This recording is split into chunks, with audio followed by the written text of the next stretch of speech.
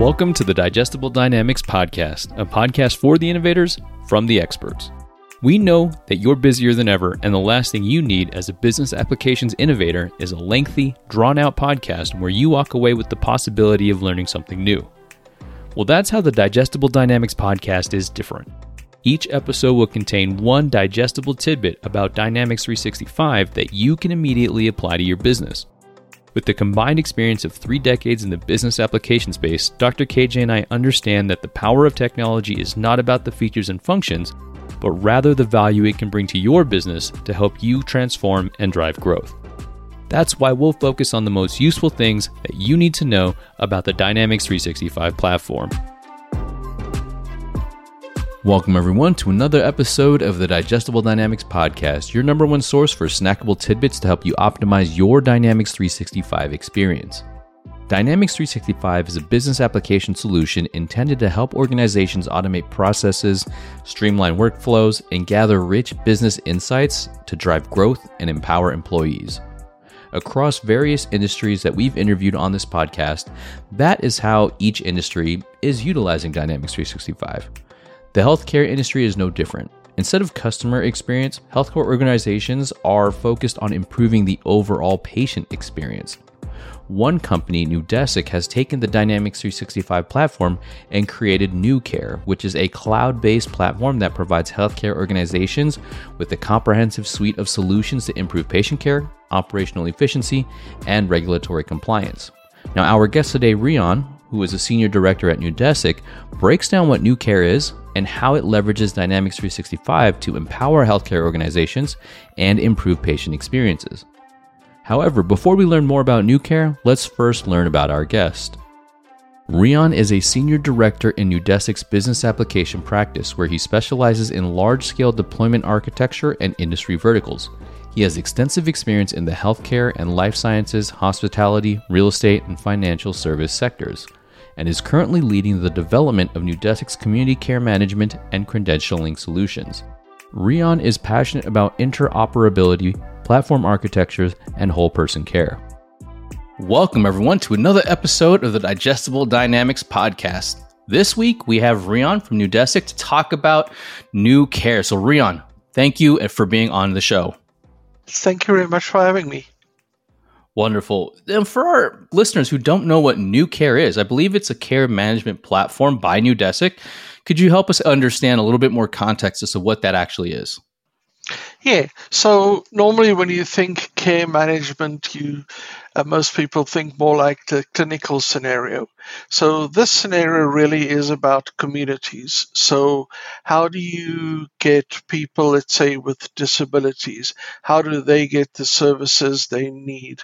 On the other side, in a community, let's say there is a special, this specific community is looking at services for young mothers kind of thing, then how do you get them to the right services? How do you guide them? How do you make sure there's transportation, including how to get them to physicians and the whole progression, but actually very specifically from a community perspective. So another one we see a lot is for elderly care.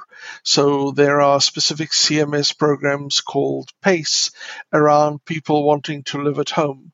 So how do you actually manage those cases? And what makes it different from normal case management is the person is their case all of their life. So we start talking longitudinal patient records. One of the systems in California, the system we replaced was 30 years old. And all of that data, how to tie all of that together, so giving the classic 360 view, but actually it's a lot of data.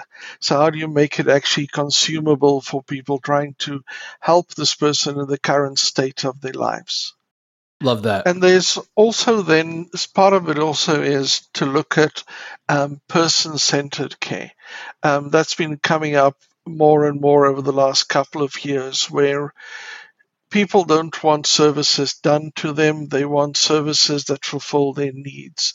So how do I understand what someone needs and desires and fit that to services that actually give value and quality to their life?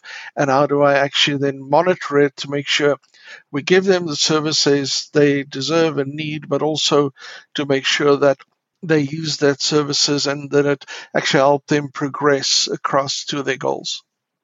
Fantastic. And I love that. And I think patient care and just healthcare in general, especially with the advent of, with technology happening and things like that, that's going to be the future, how we integrate utilizing technology and how we take care of ourselves. And for listeners who may not understand, is this built on Dynamics 365?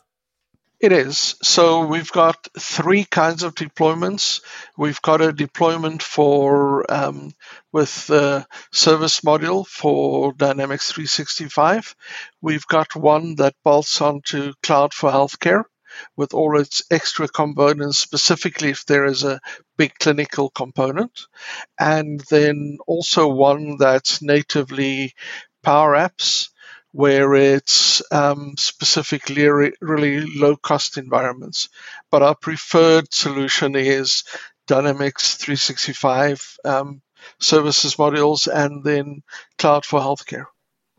No, Rian, no, thank you so much. And I would love to understand what you are doing with AI, right? That is Yes. the hottest topic out here. So, I'm sure the listeners definitely want to know, how are you utilizing AI within your platform and then tying it back in to Dynamics 365? Couple of ways. A big thing currently has been for the last couple of years is obviously equality and access. And one of the things that's sort of a core to that actually turns out to be translation. Giving people access to their content in the languages they want, need, can read, that their caregivers can read and can write and can listen to. And some of the newer things we've seen with OpenAI using the translation plugins produce an incredibly high quality response, because not just does it do the translation, but after translating it, it then formats it into better natural language. So giving a better translation experience. So we've started building that into our apps to say, well, pretty much any language you can think of, you can present that back to your consumer in that language. So that's the one side of it. The other side is specifically there's a lot of regulations. So we're, and this is still in early release because, we're starting to push it out, but it's a slightly more higher risk situation where we actually give the chat AI effectively the list of regulations and ask it to generate us a rule set. And then when services get defined and selected, we use that rule set to actually then say, well, is this a valid service for these conditions for the specific consumer, or in the area they are, is this service actually being delivered? Because, and that's a big thing, there are so many services out there, and it takes so much time to do eligibility to make sure all the points are covered. So the ability to say, here is my legal rules, throw it in, come up with a rule, and then help me qualify, takes a lot of the sort of person time away, where they can now focus on their consumer instead of having to day-to-day do that process. So it's all about more consumer face time effectively with the case managers. And then the third one we do is specifically around when we actually take data available for that consumer and allow people providing services to ask questions of the data set. So if you're going to present a specific service, you can actually use our virtual agent to ask specific things about the consumers you're servicing. And that's starting to run. I think it's a very effective interface because we don't always know what they're going to ask about the data and the services they provide. I do see a really huge use of that in training, because many times Right. the kind of providers you have are family members in community. So Hmm. I'm taking care of my mother. So then, and I get registered, and the state obviously pays me some money for that. But when I have questions, how do I actually get to the right content to say, oh, this is how, this medication gets given to someone? And it opens up that whole field in a really interface that you don't have to code the whole thing. Now, when we think about care and technology, one of the biggest things that the red flags or concerns are HIPAA, right? That you're using information that talks about me as a patient. And sometimes that stuff is very, very private. Actually, it is very private. And how do you kind of get around that or make sure that you are HIPAA compliant? So because we're using Microsoft's their version of OpenAI, it's all in your enterprise tenant. So that's locked down, firstly. Secondly, we only make fields available at up to a certain risk value. So we're never going to share on that data set a social security number or stuff like that. So if someone gets clever and asks, if the field was never there, we get a better chance of actually keeping it secure. But then I think it's all evolving. There's a lot to be said for actually making sure how you classify your data. We're getting to the point where we're classifying specific fields and sets at this is secure data or this is not. So effectively taking a kind of DLP look at how we make data available for our downstream AI workloads. No, that's super awesome. So what kind of customer benefits are your customers getting from using the platform? Okay, so they can. What I've seen is specifically for eligibility and when new consumers come in, the ability to really speed that process up. So in the past, we had, it can take a couple of months for people to get through the eligibility processes and step through that.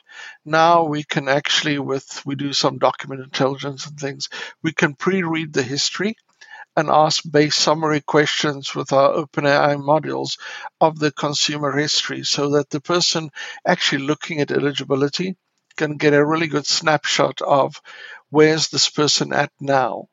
Right. Then the second part of it is, so all the services really are based on assessments. So there's standard assessments, and according to an assessment, you then have scales in that assessment that says, well, because I've got this specific, so for ADSL, I have to use a wheelchair. That immediately makes some services available, and then you have to, when you make then the agreement for the quality side of it between the consumer or patient and the state providing the service, it basically says, well, because you've got that, then you can put the specific services in a plan for the consumer. So tying that up, I think, is a big part of it. A lot of that in the past has happened pretty ad hoc, and someone that knows which service should fit in, and then after the fact they do auditing of that. But we sort of do it before, so don't present the wrong service if you don't have a specific deficit or issue to drive it. So that's a big part of it. Then also transparency. Many of the state systems, it's hard for the different groups using it to actually see precisely what's happening data-wise, specific demographics. So that opens it up as well. And then this long-term record. A lot of the state assessments may only be available for a year or two. So now we're saying we've got people's data for many years. So you can do really interesting research things. So you can say, well, for this specific zip code I'm in, you can try to STOH, so to determinants of health data, to say or social determinants of health data to say, well, this consumer is in a food desert, or it's a lower economic group. So what kind of services is normally in that region, and where should we start with the services? So you can start predicting where you can add the most value to those consumers. That unless you had this data all tied together, it's really hard to manage.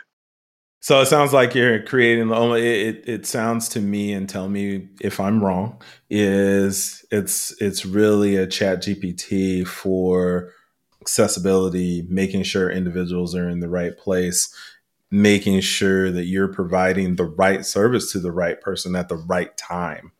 Absolutely. Is that what I'm getting at? Yeah, with the qualification, right service, the right time, but that they need firstly, but also what they desire for their life outcomes. So folding that in as well. So if someone is in a certain type of housing, but they want to change it, or they're in a day program to spend the time and work, but they don't want to do that way anymore, making sure you capture both sides of it. But it's this whole person care. You want to care about the whole person for their lives and give them as much opportunities as possible. I love that. Love it. Yeah, me too. Now, Rian, last question we want to ask you is, do you mind sharing a customer success story about some customers using NeuCare, just maybe the benefits that they were able to see, or just sharing that use case? Yeah. So one of our first California customers was Inland Regional Center. So their job is, we've got a white paper out there, but they provide services to consumers in the disability space. It's a not-for-profit. They basically get funded by the state in terms of the services they do with consumers. So they've got about 50,000 consumers that they manage in 2 specific zip codes. So this actually started happening around COVID, where they were really used to, it was a thing where they went to people's homes and did all of this on paper, and then they signed it and the services got given. So all at once, when COVID hit, they had to take the whole workforce home with nothing. So they basically sent them all, Surface devices. And then we put the application together for them to allow them people to work from anywhere and do all of this electronic. Because in the past, it was really, there was a system where they typed it in, but most of it was still paper-based. And then adding all the communication using Teams to have these meetings, managing everything they do, utilizing the system. So that was a big part for them. Also, some of the work that people did were very intensive. So we did a lot of RPA to actually reach out to green screen systems and type in all the finance details straight for them, so they don't have to go to multiple systems. There was a single system they could actually manage all their consumers on. And now they've got also real-time reporting, so they know who should be serviced when, who's falling behind, where the progress isn't done. So, incredible customer because of what they do and the social impact they have. But it's also fascinating to see how, with direct technology, you can really make a difference. And that's what we're all about, empowering every organization on the planet to achieve more. Rian, it was a pleasure having you on to help us understand more about NeuCare and how it's benefiting people in terms of the crossroads with patient care and customer care and technology. So thank you for being a great guest on the show today. Thank you very much. Really appreciate it. Thank you for tuning in to Digestible Dynamics Podcast, a show for you, the innovators, with content directly from the experts. While we only cover one tidbit of Dynamics 365 per episode, if you want to learn more, head over to our LinkedIn page by searching for Digestible Dynamics on LinkedIn so that we can guide you to the right resource to help you maximize your Dynamics 365 experience. If you have any other questions, email your host, KJ and KG, at digestibledynamics@microsoft.com. Until next time, folks.